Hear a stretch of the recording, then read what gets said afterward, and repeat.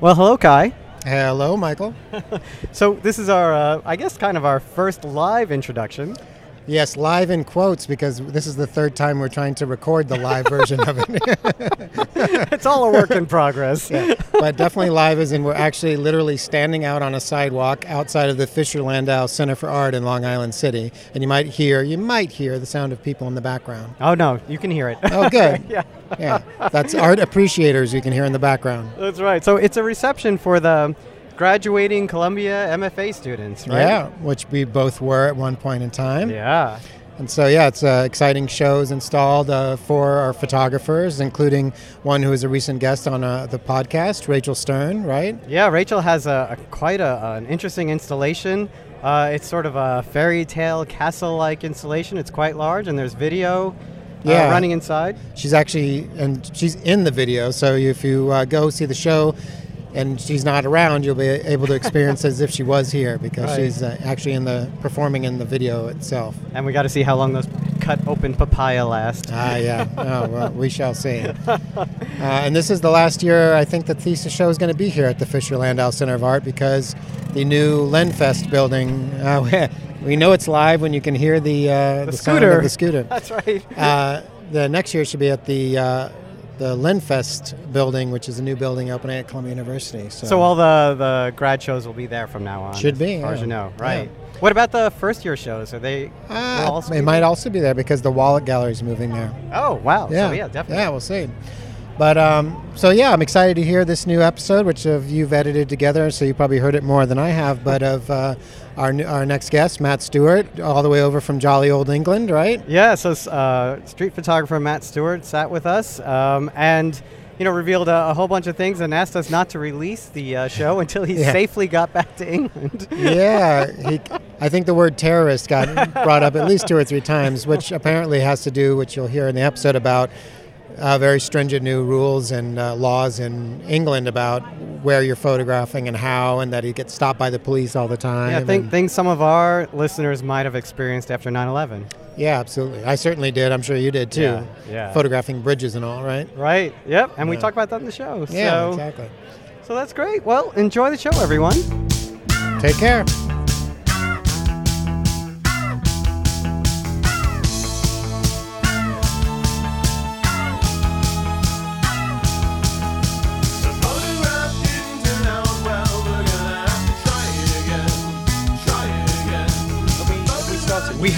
We have started. Although we will do a more official start. Let's start from here, shall we? Yeah. Sure. So here we are at Columbia University with our guest, Matt Stewart. Hi, Matt. How you doing? All right. And here with Kai McBride. Hello. So why don't we start? You're here on a book tour, right? A book tour, but I've also been doing some workshops for Leica. And so I've come from an exhibition in Miami, and a book launch in Miami, and a workshop in Miami. And now I'm in New York. I've just finished the workshop for Leica over the weekend, and these are my sort of few free days. Oh, well, let's start with the workshops. What are those like? What kind of format is it, and what do you do exactly? So we generally do it over a 3-day period. It's sort of Friday afternoon, Friday evening, where we meet and greet and sit everyone round in a circle and do the kind of Alcoholics Anonymous thing. I'm here because of Hi, this. my name is. Yeah. I bought a camera. Now I'm here. Yeah. I bought a camera. I'm not sure how to use it. Right. No. We do that, and we sort of introduce ourselves, or I introduce myself, and show some work, talk about some work. They show some of their pictures, just so we get a rough idea of the level that they're at. Mm-hmm. Saturday we go out and cause mayhem on the streets of somewhere. And then generally in the afternoon we come back, review the work, and then Sunday we do the same thing. Saturday people are at a certain level. By Sunday they're at a slightly better level, if all things go to plan. And the focus of these is to demonstrate, show, teach street photography. Yeah, I mean, it's as well as you can. It's to teach people about themselves, how they are on the streets, because I think this is one of the most important things. Obviously the the making of the photograph is something that is down to where you are and what's happening that day, who passes you, the luck, all those kind of things, the light. But the one of the things that I've found is that some people really stand out on the street, and so it's kind of helping them to blend in. It sounds a cliche, but to become invisible. You know, from the clothes that you wear to the way you approach your subjects, and then talking about photography, obviously, and how to sort of make interesting photographs out on the street, and talking about, you know. Yeah, I think I saw somewhere where you mentioned about keeping your elbows in. And so there's like real practical things. I mean, and it sounds stupid, but right. even to sort of how low your camera strap is. You know, if you're a guy sort of looking nervous on the street, fiddling around with your sort of camera that's at crotch level. Yeah, of course. It's not a good look. Draws attention for the wrong reasons, right? Stuff like that. Yeah, so it's kind of technical in a way, what you're teaching, and it's almost behavioral and practical. Yeah. What you're doing. How much of it do you think is? Can you even teach a kind of creativity about it like that? Well, one of the things that I find a lot of people have trouble with is, and this is my term, is staying alive out there. So you go out into the street with no theme, no story, no reportage, all that kind of stuff, and so you've got the big bad world out there, and sometimes it can freak you out a bit because it's just so big. So one of the first things that I do, again, it's practical, is to just start saying, okay, start finding things that you get excited by, triggers, things that you're interested in. Even if it's, people running across the street, take it. If it's someone walking past you smoking a cigarette, take it. If it's someone, brushing their hair, take it. And start looking at how people are and start responding to the things that you find interesting. And just pick them up along the way. Keep on taking them, take that, just to keep you in the game. Because if you start going out there looking for, the decisive moment, it's gonna take a long time, and you're gonna get really sort of tired and probably very depressed because it's just not going to turn up. Especially if you think you know what that looks like in your head ahead of time. Absolutely. So it's to sort of respond to things, little things that keep you alive. I imagine most people must be asking things about like, how do I get people not to yell at me, or the things that are impossible? So it's how do you get them to get past that moment of being worried about what's going to happen if they go out in the public and expose themselves, right? Exactly. And one of the first things that happens if you are nervous, or if you do feel kind of worried about doing this, is that you give off that vibe immediately. Right. And really getting people past that point and actually making them confident in themselves and confident in what they're doing is one of the first things, because as soon as you've got that, then you start to kind of blend in. Right. The person that circles you and twitches stands out a mile off. No, we're so good at decoding body language from others, especially, you're doing this now in the big cities where maybe not Miami so much, people aren't walking around quite as much, but in New York, people are highly tuned to see someone like a block away that's slightly out of register, right? You're like, something's off about this person. I don't know what it is, but I'm going to pay attention to them as they walk past me, right? One of the things we speak to them about is just stop looking through your camera the whole time. Because, I see them on the street at the beginning of the workshops, and they're all busy trying to look through the camera and work it all out. Mm-hmm. And you see people walk around them, duck under them, and they are actually influencing the flow of the traffic, right. the human traffic. So in order to just get around that, it's like, think about the background, think about the type of people you're interested in, and wait for them to come to you, and then shoot the picture. Don't just be looking through that camera the whole time, because you're going to give yourself off like you say, 30 yards down the road. They're becoming the spectacle. Completely. Right? Yeah. I often tell my students, if you believe and feel like you're imposing while you're photographing, then you probably are imposing while you're photographing. Exactly. Yeah, got it. Nice. And so you're doing these. You do those. At least I know you've done them in California. You've done them over the United States, and do you do them back in England as well? Do them in England, do them in Europe. Kind of doing them quite a lot now, and it's something that I really I mean, I get a lot out of it. I enjoy it, and I put a lot of my energy into it now, more so than the commercial work that I used to do. I'm excited by the workshops, and I'm excited to go to different places and see different things. So That's great. Keeps me alive too. Do people get inspired by the fact that you do shoot film for your street work?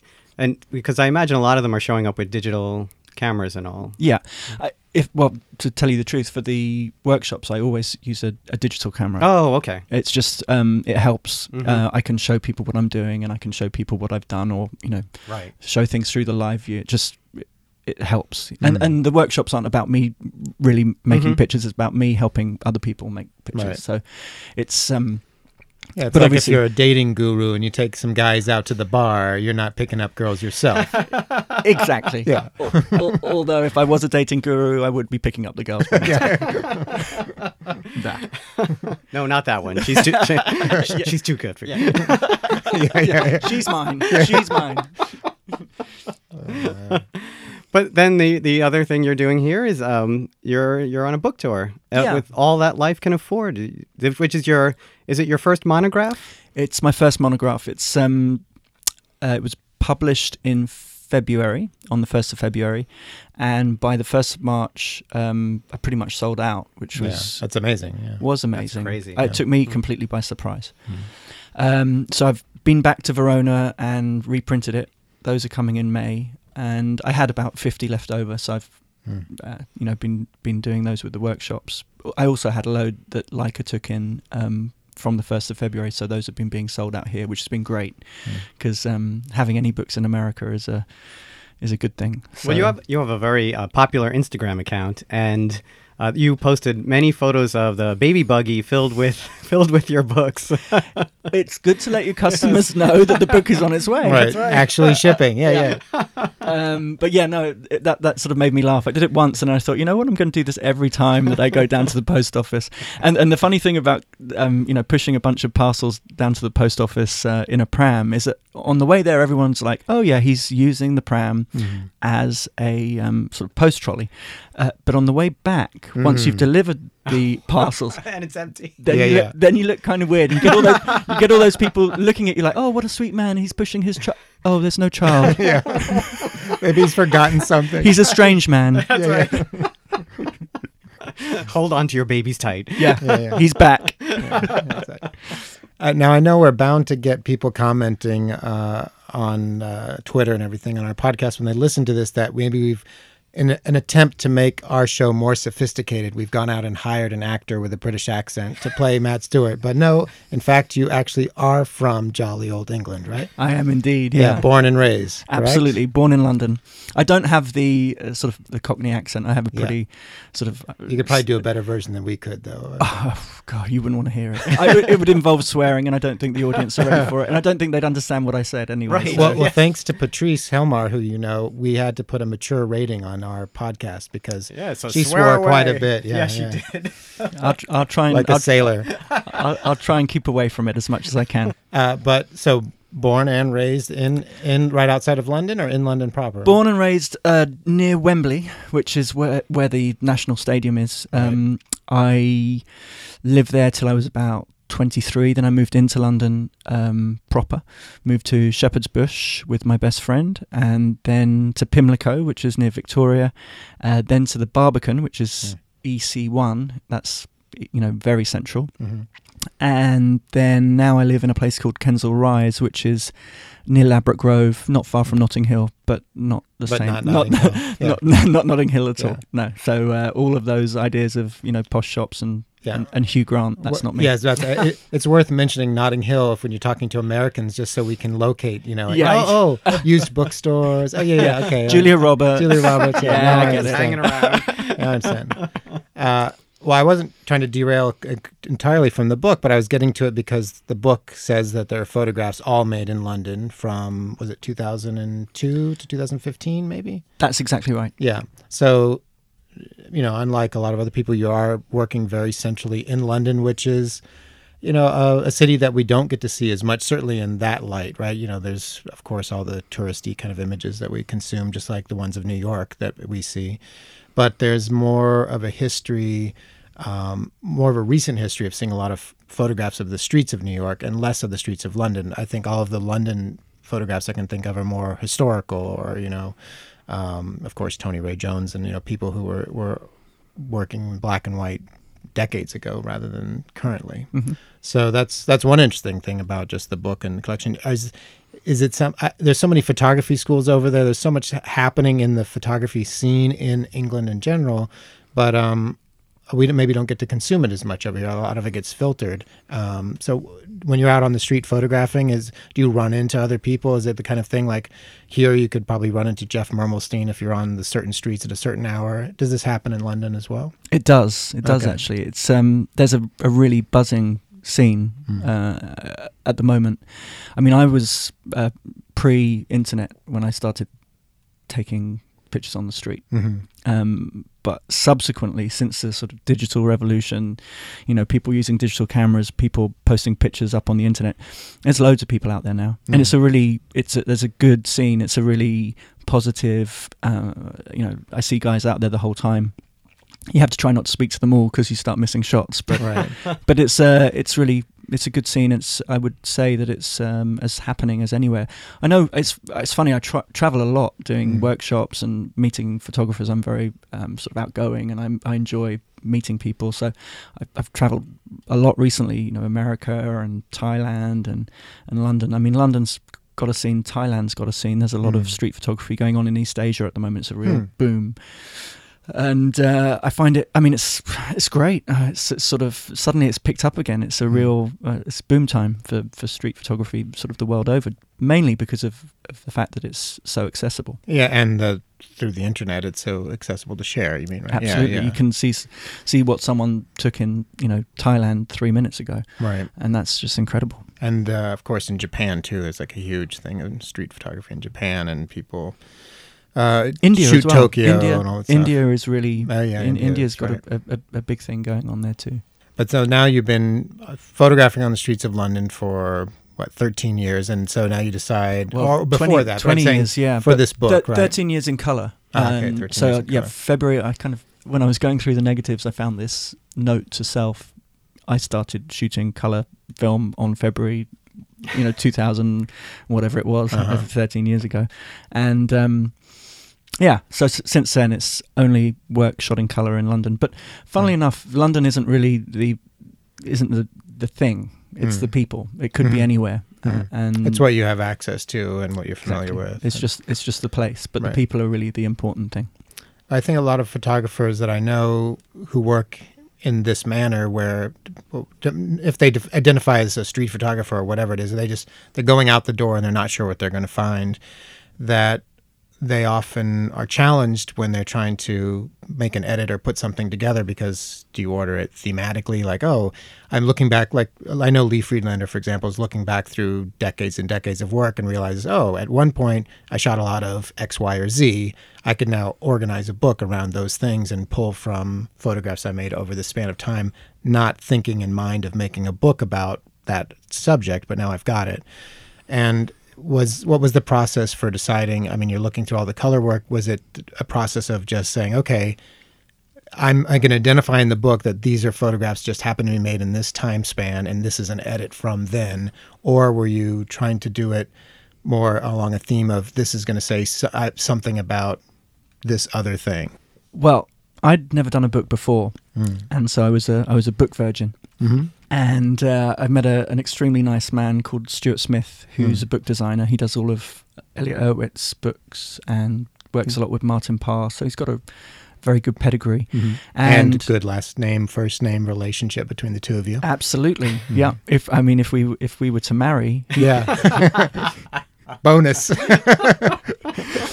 but we got on like a house on fire, and he taught me a lot. I mean, when I first met him, I turned up with 46 pictures, and I said, "Here's the book. Just put them in order." And he laughed and said, "Why don't you go back and go through everything and come back to me with at least 300, but if in an ideal world, 500 pictures." And I probably came back with about 300 pictures. And he said, "That's good. Now go back again and look through the whole lot of your life all over again." So that was a real wake-up call. And would you say that first 46 were the ones you consider like your iconic pictures or something, or like your best of the best of the best kind of thing? I don't know if I have any iconic pictures, but was it sort of your idea that this is my portfolio? Yes, this is what I want to print? It was my portfolio. It was the ones that I'm happy with, and the ones that I felt were me. And I'm so pleased that I met him, because it would have been this. It would have been a book of pictures that stand alone, but there would have been no flow to the book, and there would have been no. It wouldn't have been a book. It would have been a just a bound portfolio, greatest hits. Yeah, and so he really helped with that, and he taught me a lot about the flow of a book and how pictures should go together, all things that I'd never really had too much experience with. I'm one of those people also that doesn't sort of think I know everything. I'm always first to put my hand up and say, excuse me, sir, I don't understand what you're saying. Can you repeat that, or at least let me know what's going on? So I'm very open to his suggestions. So it was great working with him. Sounds good. So then at the end of that process, you guys got down to about 80 photographs, right? We got down to 80, and and I remember you told me just the other day that you were adding pictures as you went, right? You go and just about to the deadline, you're like, oh, yeah, here's a new one. This one has to get in there. Yeah. We'll take this one out, or this one's got to go in, right? Yeah, we finished it on the night before we were going to print. Okay, yeah. Which is a little risky. Yeah. That is true, because you're always craziest about the most recent thing you photographed. Of course. Right? All the old ones are sort of dead anyway. They're like, oh, go on, pull it out of its coffin, stick it in the book. But yeah, and I was shooting really, seriously, and I shoot really seriously anyway all the time, but sort of manically shooting up until the end of the book to get maybe one or two new pictures. You have to remind yourself you can have another book. Yeah. Well, I'm already working on the next thing. So again, that going back to my initial thing, that is part of one of the challenges of working in that way. Is then what is the next book going to be? 2015 to 2000 this, or is it another concept entirely? Do you start off with something else? I think like photographers like myself, and I know Michael, we tend to work more on projects. So it's right from the beginning, there's some sort of structure that you could like, okay, now this is done. But when that's not when you're starting off, when it's not there, then you have to organize around something else, right? Yeah.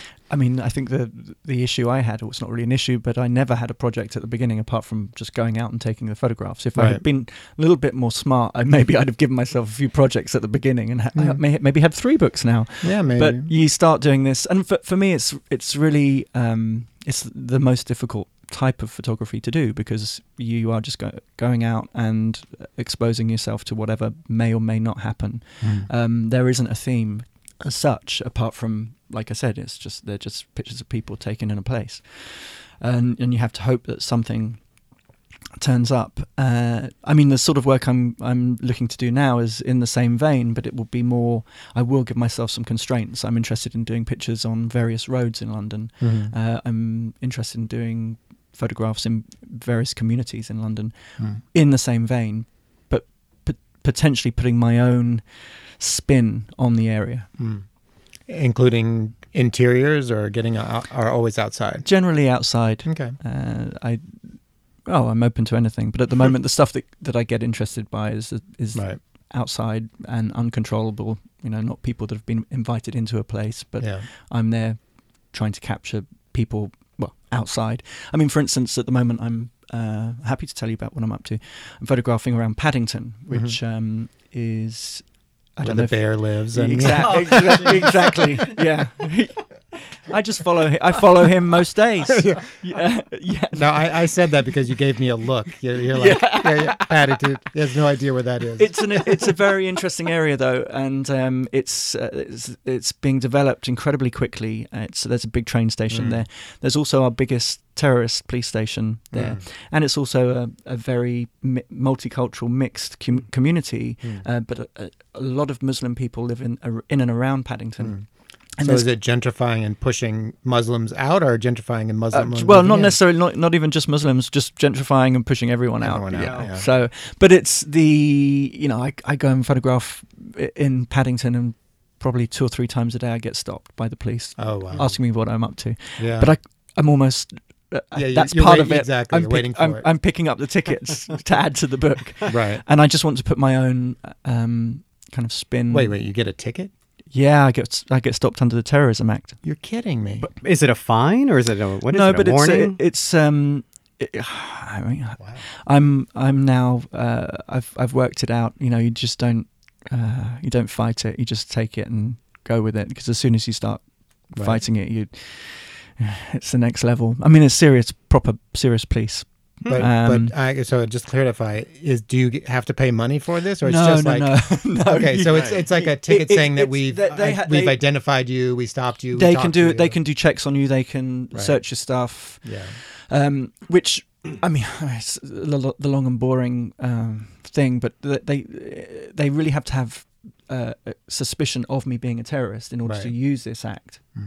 Which obviously I'm not a terrorist, but to get into the argument with the police about what they can and cannot do is something that I'm No, I mean it's toned down a lot since September 11th, but I mean right after even as recently, and Michael, you must have had this too. Michael was photographing bridges, all the bridges that connected to Manhattan, and I've been standing on a bridge, like a bridge, the Grand Street Bridge in the middle of nowhere, photographing from the bridge out towards some water, and a guy from not the Parks Department, but just a guy from like Department of Environment, I forget, basically a Parks Department guy said, "Hey, you can't photograph from a bridge." I'm like, what? You come on, but you can't get into that conversation. Yeah, I mean, for at least 2 or 3 years after 9/11, I got stopped every time I went out to photograph, and it was mostly, "Hey, what are you doing? You can't be over there. You can't do this. You can't do that." And usually, I was able to talk my way out of it, because almost every police officer who pulled me over,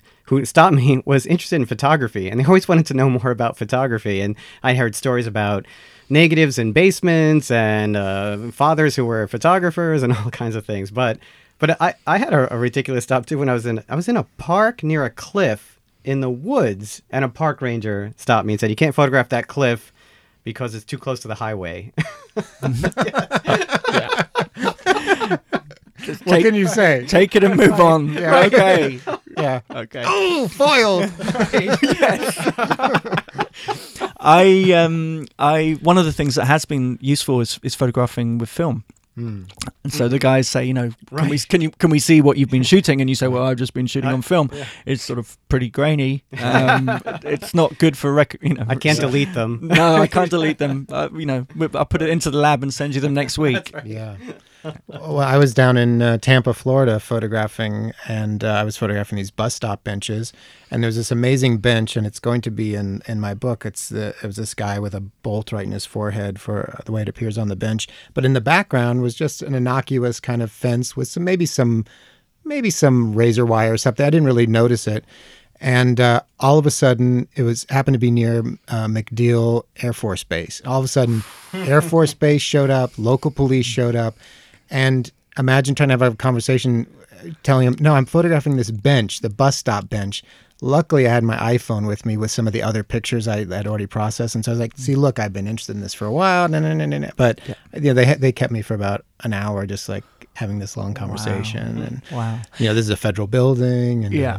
Can I flip the interview and just ask you a little bit about your book? How's it all going? It's going very well. The last thing I just changed was the dedication. I had initially a different idea for the dedication, but that flipped. And the epigram also was torturing me, and I picked one of your fellow countrymen, Ted Hughes, great poet. And I've got, there's some birds that fly through the book. It's sort of like the characters that take you through the city of Tampa. And he has so many great poems about crows and other things, and I really wanted part of one of his crow poems. So fingers crossed, I wrote to the people that hold the estate to get permission to use 5 lines from one of his poems. I was going to say, you're not going to get a reply from him. No, not from him, exactly. Or if I do, then it's a golden. I'm in. Yeah, exactly. Try to stop me, right? But everything is ready. It's in production mode. So and when are you printing? We hope to print. Maybe the earliest would be July or September, but I'm hoping probably July. Great. Put my name on the list. Oh, thank you. Yeah, well.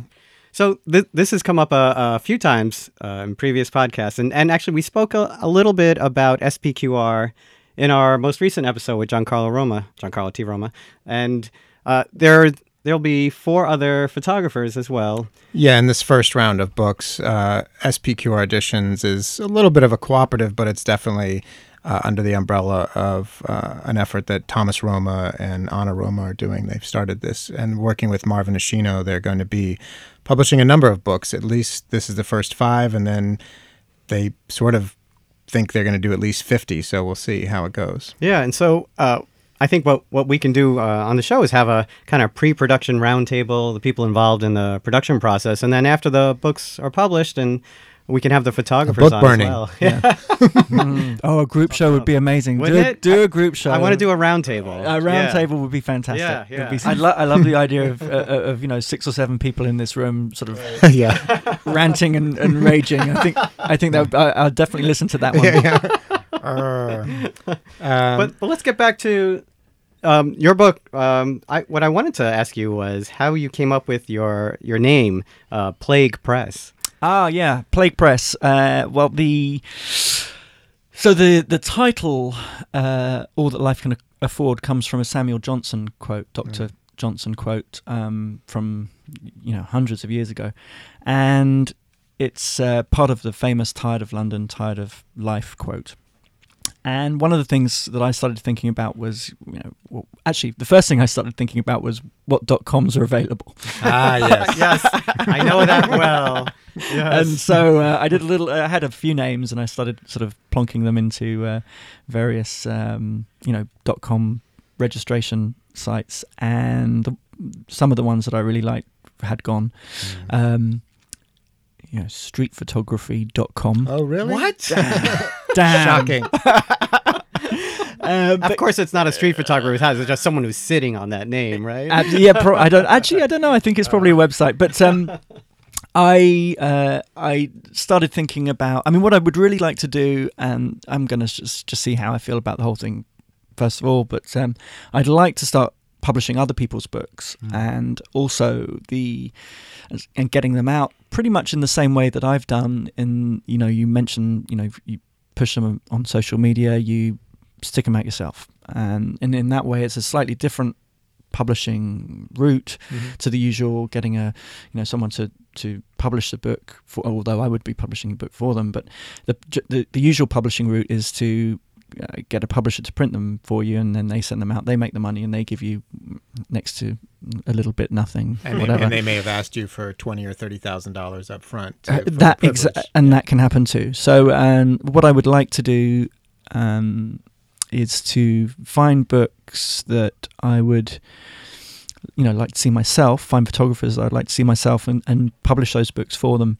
In editions of 1,000, have 100 limited editions which you can sell for more than the regular 1,000, which can help you make some of the money back from the printing. In fact, actually which covers. You've done for your book. Exactly, it covers the printing cost, and then the rest is profit.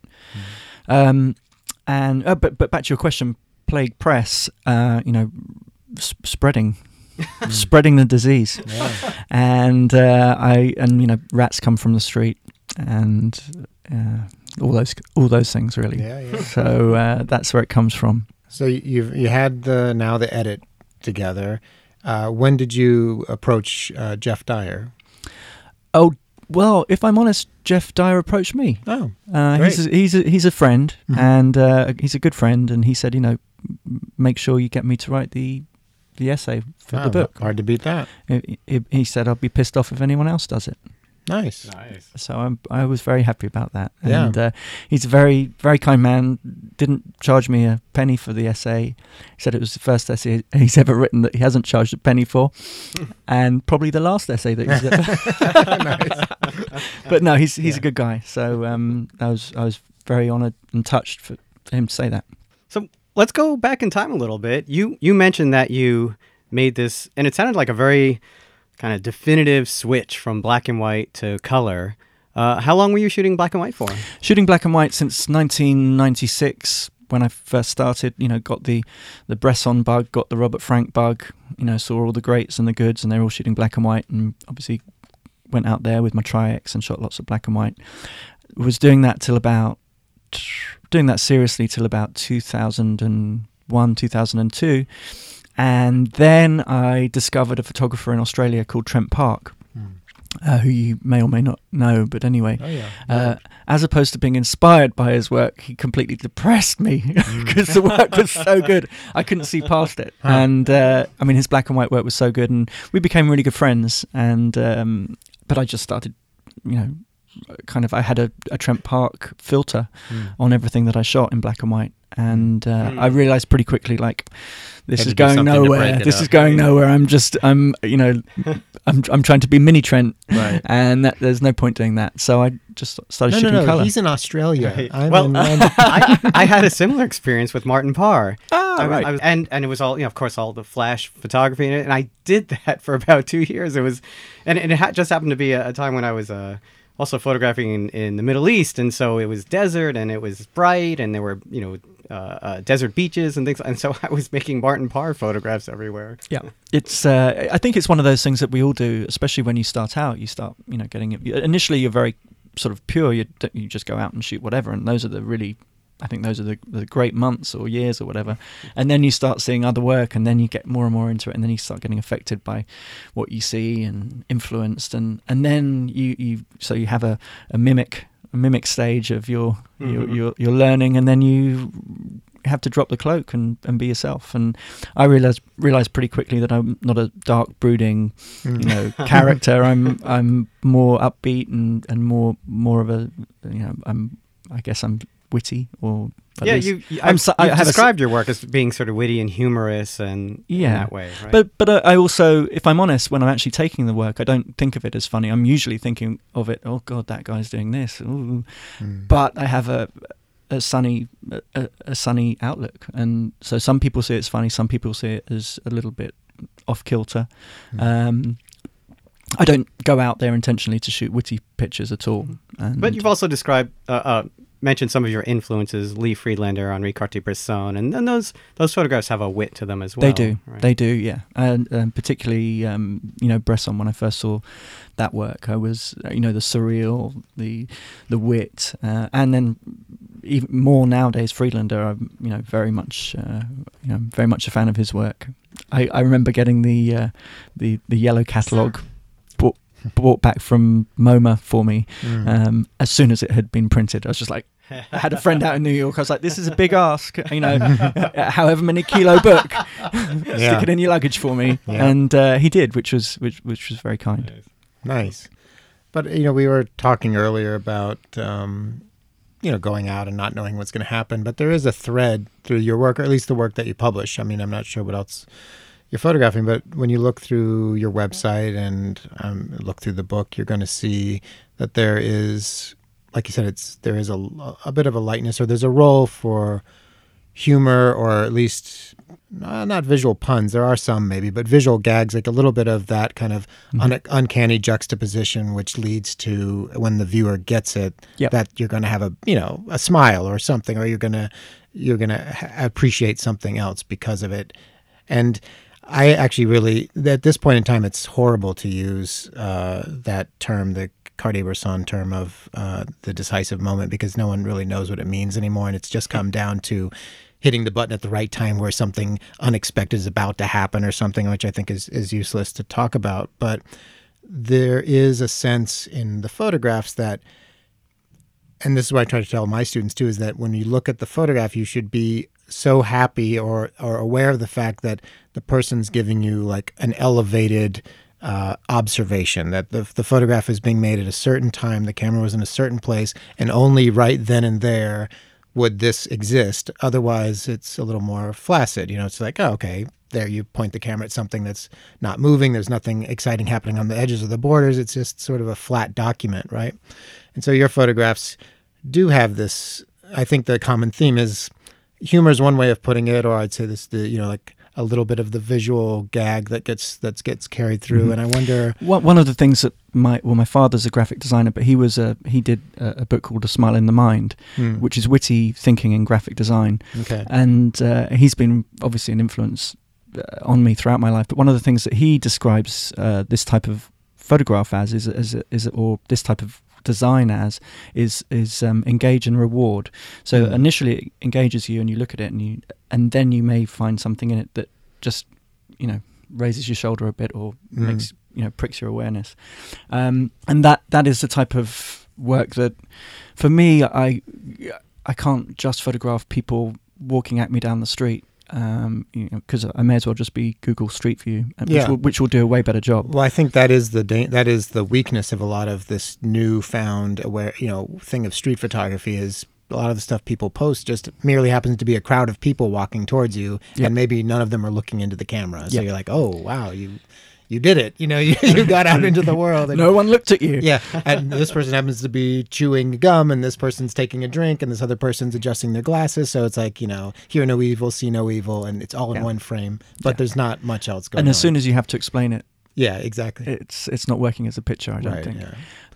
Yeah. I'm keen for them to each have something about them or have some form of extra. One of the best things people ever say is, "Oh, you set this up."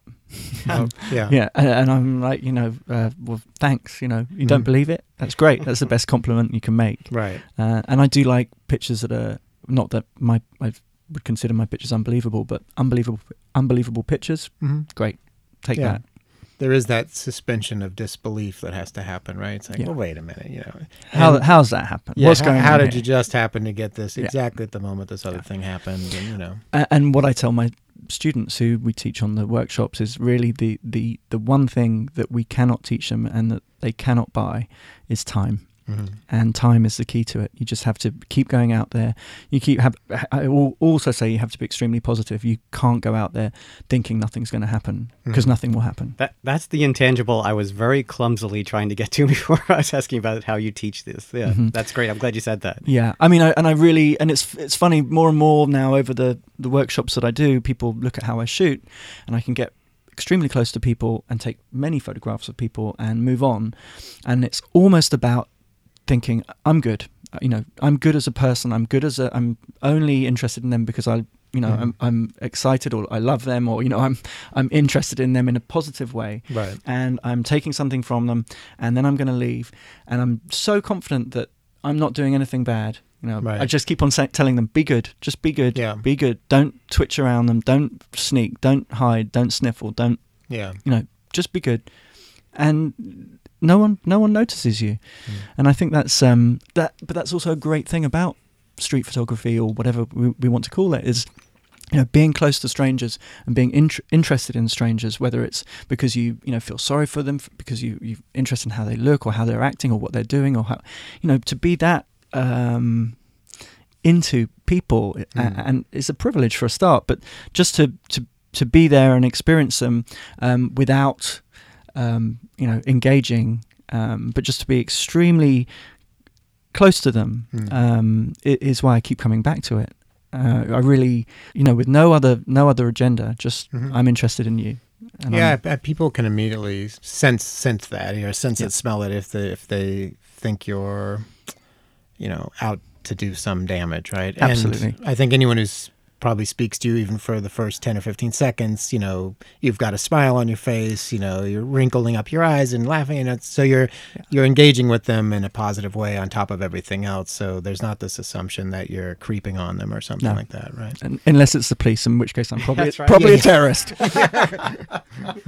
Well, now that we have that on tape. Yeah, that's me. Let's edit. Paddington project over. Wait a minute. You think you're going to get through TSA? You're here for an hour. You got to get home. Next stop, how's the Guantanamo project looking? Yeah. If you could just delay putting this up for about a week, that'd be great. Yeah. But it still ties in. Like, I don't want to beat the humor thing to death, but even your website, when you get to your website, it's Matt Stewart shoots people, and so boom, you hit it right over the head right from the beginning, right? Absolutely. So, one of the things about the book actually is that I didn't want it to be an overly wittily designed book. I wanted it to be pretty straight, because the pictures in places are witty, or they have that double take, or they're slightly surreal, and then to overpackage it by having some kind of extra like book design thing. Yeah. Then it's just too much. Funny, you talking about the Matt Stewart shoots people card. I had to give my ID to the policeman the other day at Paddington, and that was the only ID I had. May as well throw me in the prison, chuck away the key. Yeah, exactly. So you're a hired gunman? Yeah, I'm gonna have to speak to the designers about that one. I think. Yeah. Where's the sniper case? Yikes. Well, we were heading back. Guy, did you have more on the book? Or? Nope, keep Okay. going. We were heading back in time a little bit, and you said your father was a graphic designer. How about your mother? My mother was well, she actually used to work. She worked for the Sports Channel years ago. Famously hit by Arnold Palmer's golf ball Oh, Nice. live on TV. Oh. And, Is that on YouTube? Well, that's the thing. I expect he hit a lot of people along the way. I've tried looking for it, but and she's worked with my dad. She's worked at the company that he set up, and has also been a absolutely amazing mother along the way, which is probably one of the hardest jobs that anyone can do, especially with Given the with rat yeah. bags like me. I was a pretty tough teenager. you had siblings, only child. I have a brother, Adam. I was a Is he like a doctor or a lawyer or something? kind of. I mean, I was the skateboarder. He was the golfer. Oh. So that's our sort of. Yeah. I went to state school. He went to private school. Gotcha. But I'm pleased with everything that happened to me as I grew up. I wouldn't change any of it. I'm happy to have been a skateboarder. I'm happy to have gone to state school. I'm happy to have had the route that I've ended up taking. Every day I'm wake up and realize I'm a photographer, and I go wandering around with a camera or teach people about photography. I'm blessed. So when did you pick up the camera? Picked up the camera when I was 17. I picked up the camera briefly when I was trying to do college, but I was only at college for a brief amount of time. It coincided with my interest, one of my big interests in marijuana.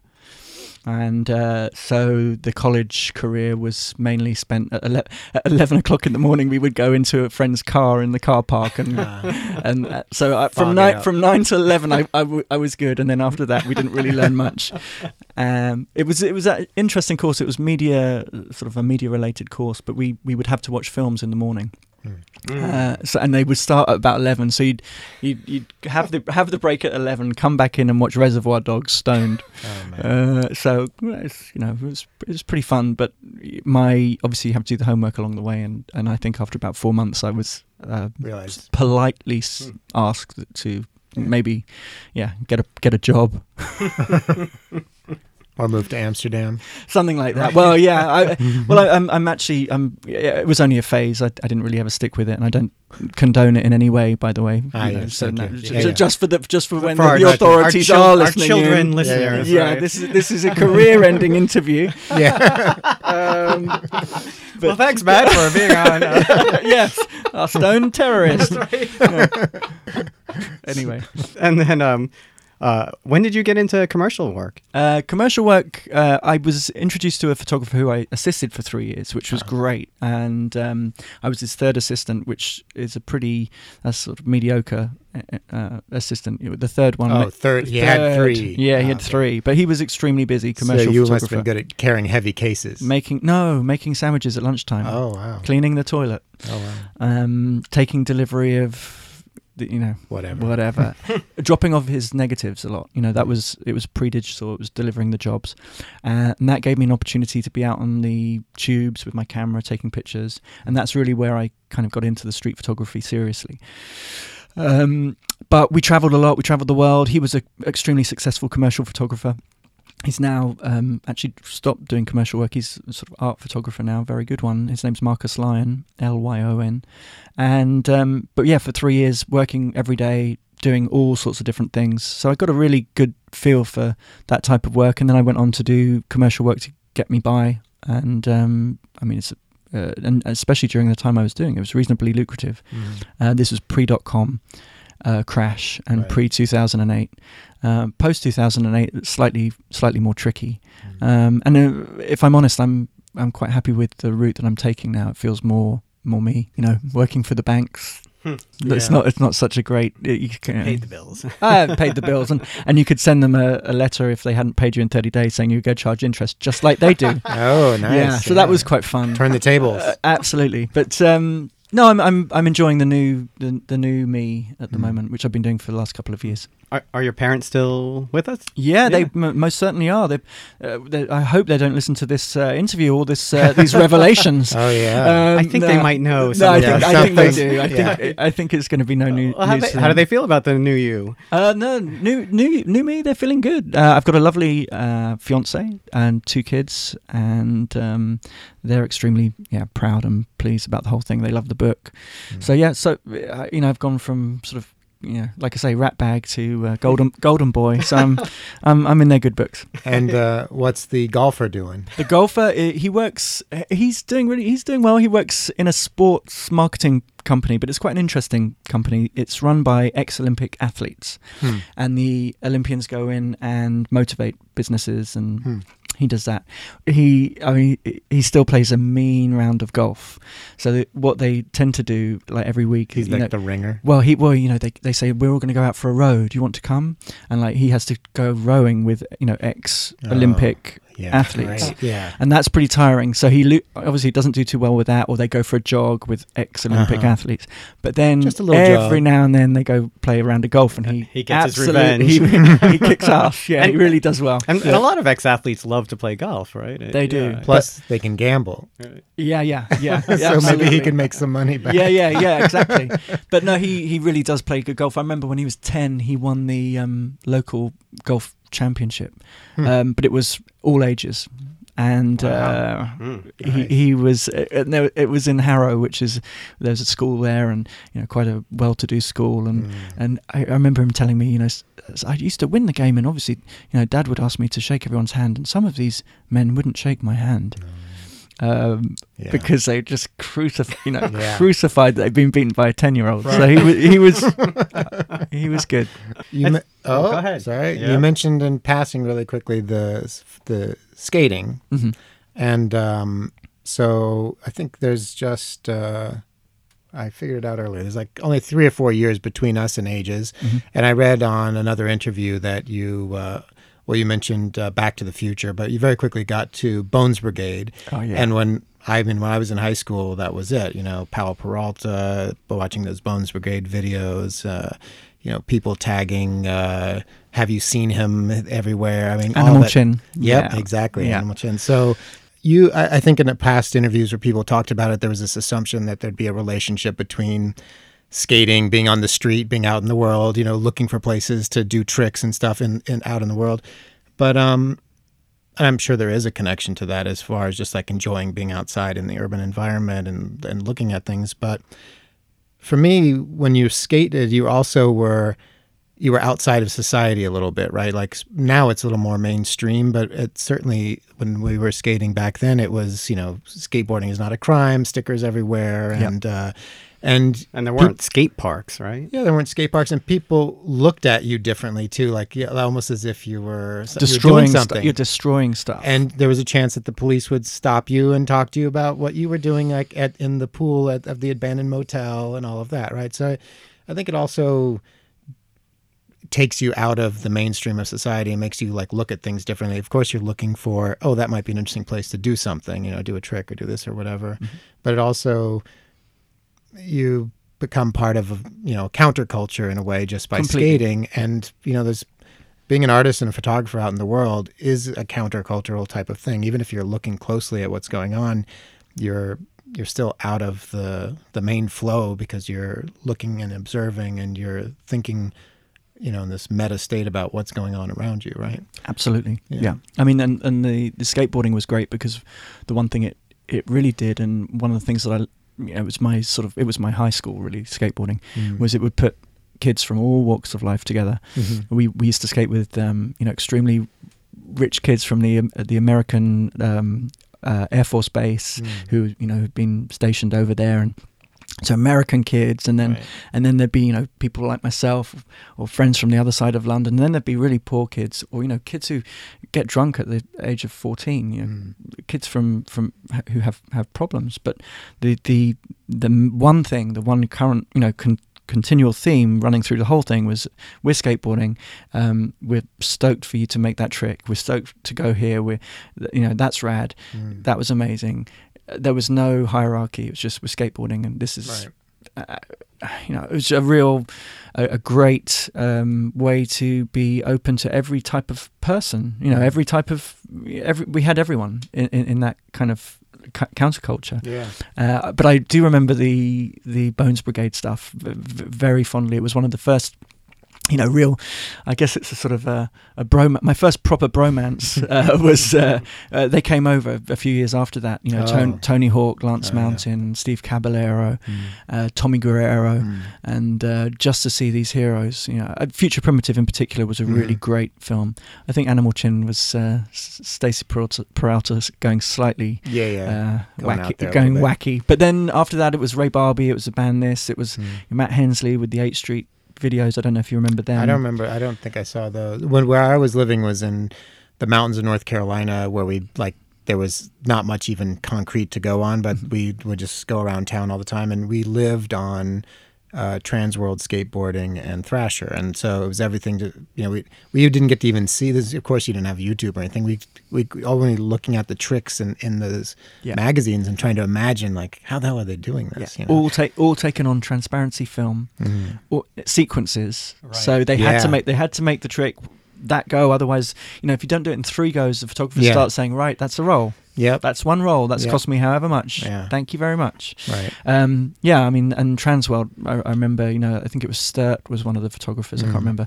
But Thrasher as well. I mean, some of the sequences and even the way they were photographed, with the flash. They look so great. Absolutely. Incredible work. work. Transworld was almost like a fashion magazine at one point. It was the production quality was insane. Yeah. And it's funny. It's always been Thrasher and Transworld. I think actually Thrasher is probably has the street cred at the moment. Oh yeah. Yeah, I kind of got a feeling for it that it does. Ever since it's gone online and they're sort of pushing the videos more. And skateboarding was a major part of my life. It was every single day obsessing over tricks that hadn't been invented at that time, or you'd seen it once and then you were going to try and make stuff yourself. So it was an extremely creative time. As everyone said before, I'm sure it did tie in other ways to just being out there in the world and thinking about, like you say, skateboarding is a little bit more mainstream now. It's funny, I half feel like the photography is going more underground, especially the street photography. It's being banned or outlawed in various places. It's tricky in Germany, it's tricky Paris, in Hungary. Hungary too. Hungary is completely illegal. Oh man. But it's nice to sort of walk that line. Well, I was going to ask this, but you actually mentioned it.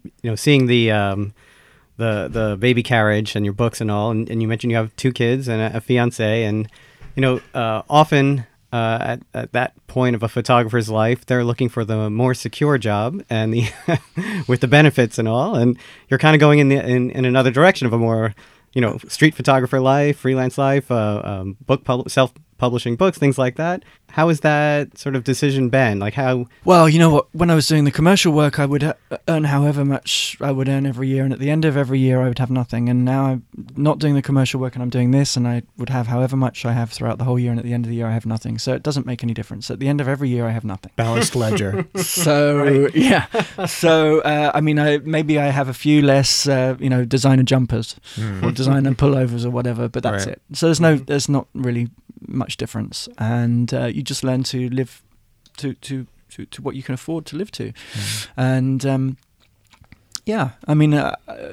film costs a lot. That's my crack habit, and I'm finding that more and more tricky, and it's going up more and more in price. Fuji have just put the film up again. Oh yeah. And you're like, come on guys, give us a break. We know you want to kill it, but just give us a break. I'm pretty much addicted to that process. If I take a photograph on my digital camera, I'm kind of a good photograph on my digital camera. I'm kind of bummed.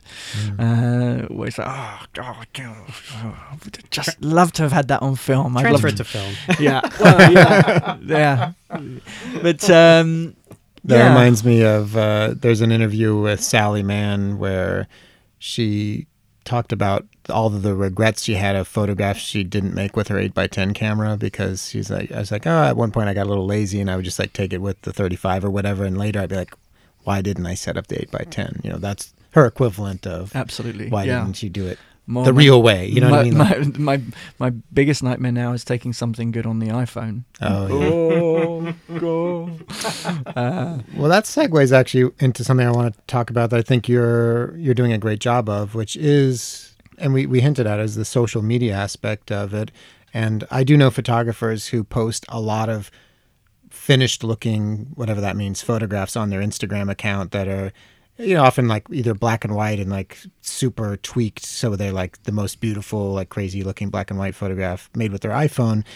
And, I wonder now how that's potentially taking away from other work they're making, because there's this real satisfaction there. They put it up and they're getting all these likes and everything, but they are just, and I'll use that word, iPhone photographs.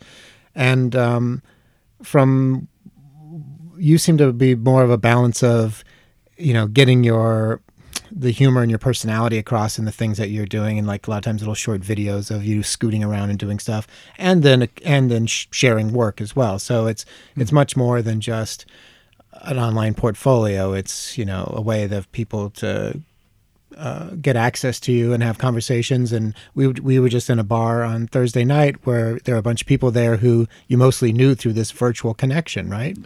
Half of them I'd never met before. Right, exactly. So you and we should also mention the story of that the book and selling the book wasn't the first thing. You had a sale around Christmas time of prints that you published through Instagram too, and sold all of those out. So you're building an audience again, in not in the manner of, I'll go find a gallery and they will promote me and do all this other thing, but taking it to the street, as it were. I have, to be honest, I have a bit of a problem with the whole gallery thing. Yeah. I mean, probably shoot myself in the foot now, but no. Well, we've killed everything else. Yeah, So let's just go for it. yeah. So sorry about this. Yeah. But I don't like the idea of selling photographs for a great deal of money. I like the idea that a kid at college can save up a certain amount of money and buy a print from me. Or I like, and I'm not going to use the word democratic because that's but I like the idea that anyone can buy a print. They're not editioned, they're signed, they're proper prints, and they're not too expensive. I like that, and I like sharing stuff on my social media things. I like promoting my friends' work. I like connecting people. I'm not just going to put all of my best pictures on my Instagram so that I look great. I'm going to show other people's books. I'm going to show places I've been, things I'm doing, people I've been with. And when I go to when I'm lucky enough to travel to places like here, or, New York or Miami, I always try and fish out the local photographers who I've heard about, or who are doing some good work. I met a great guy on this trip, Aaron Berger, and he's 26 years old. He's out there every day shooting every single day. He's I feed off that. God, he's got energy. Great, let's hook up, and then we talk about photography seriously and what we're in. He's into what I'm interested in. Great, let's talk. I feed off it. You should check out his stuff. Everyone should check out his stuff. He's going to be something. What's the name again? Aaron, and it's Berger, Berger. Okay. We'll post links to things mentioned in the show as well. So, he's great. And Joseph Michael Lopez, I met him the other night, and great guy. A whole team of people.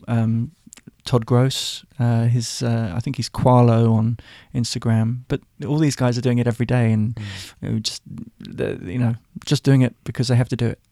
And so to connect with these other crazies all over the world is fantastic. Well, one reason that a lot of people give when we do the interviews for the graduate program is people are also looking for a community of like-minded folks, right? And maybe more mainstream art world that has a lot to do with the MFA program. When you're out doing it yourself and rolling your own way of doing it, and we haven't asked you about, what school of photography did you go to or anything like that. So you're out there and now you want to build a community. How can you do that? How can you not be like my little friends of skateboarders looking at Thrasher magazine in a tiny little town, but never meeting anyone who knew how to really do any of those tricks, right? So how do you build that community? And the internet is one way of actually doing it. It's not just to self-promote or put stuff out there, but to actually find a community and find like-minded folks. Yeah, well, and it's funny. The internet's amazing. You start seeing different people's personalities, and you get all these groups of people together, and you start working out what people are about. Some people are big self-promoters, and hey, you do have to promote things. I have to promote my book, but I'm not going to whip you with it every day. Right. Some people are really negative on social media and just want to bring everyone down. What? Right. Yeah. Negative on social media? Yeah, absolutely. In my country, anyway. It must only be there. Yeah. But yeah, and you start seeing those guys or girls or whatever, and you're like, wow, she's avoid them. But really, the way I use it is to pass on information, try to get people inspired or stoked generally about street photography or skateboarding, and try to connect people, get together. And you're just like, what else is life about, really? Yeah, not trolling. No, not trolling. not trolling. on All that stuff, and just trying to upset people. I put it down to chemistry. I'm sure these people are sort of have too much testosterone or something. So is New York the last leg of your trip? Well, I'm just having a crazy year. It's I'm going off to Poland. I've got a show in Poland. I've been asked by Eric Kessels to be involved in a show that he's putting up in Arles, which is quite a big deal for me. He's a guy that I've always looked up to. He's just got a new book out. I can't remember what exactly it's called, but it's something like Fabulous Failures, of which I'm one, and which kind of makes sense. And then potentially more workshops. I'm going to go to the Miami Street Photography Festival in December, which I've been asked to be a part of, which is real privilege. And I'm just going to be doing what I do, keep shooting, keep getting out there, keep trying to motivate people and meet new people and keep doing this stuff, and obviously trying to put food in my kids' mouths. Yeah. And now you just were on press getting the second edition of your book printed. When is that going to be in the perambulator? That's going to be out in May, and actually I moved a couple of pages around. I didn't take any pages out, but I had that sort of retrospective. Maybe that would be better there. So I did that, and which I'm pleased I did. So for the completist, they have to get both editions. That's right. Well, actually, I was advised not to change the cover color or anything like that, and because there is another edition, right, with a print. There's an edition of 100 that went pretty quickly. Okay. And that really did help to pay for the print. Great. Of the whole thing. And the second edition, you're also doing that. Doing another one, and with a different print. With a different print. See, so you have to buy both. You have to get all 4 books. You know what? It's probably just going to be my mum buying all these books. But no, we did that, and it was fun, and actually it was interesting tweaking some of the the colours and things like that on the second print. You kind of go back and go, oh, didn't quite get it right there, and just bring that up a bit. So did that. That was fun. Didn't take any pictures out, just moved them around. I think if you start taking pictures out, that's not that draws attention to itself. Oops. But what was wrong with that first one? Yeah. So we did that, and that will be coming through in May, I hope. We printed it in Verona at EBS, which is such a great place to print books. The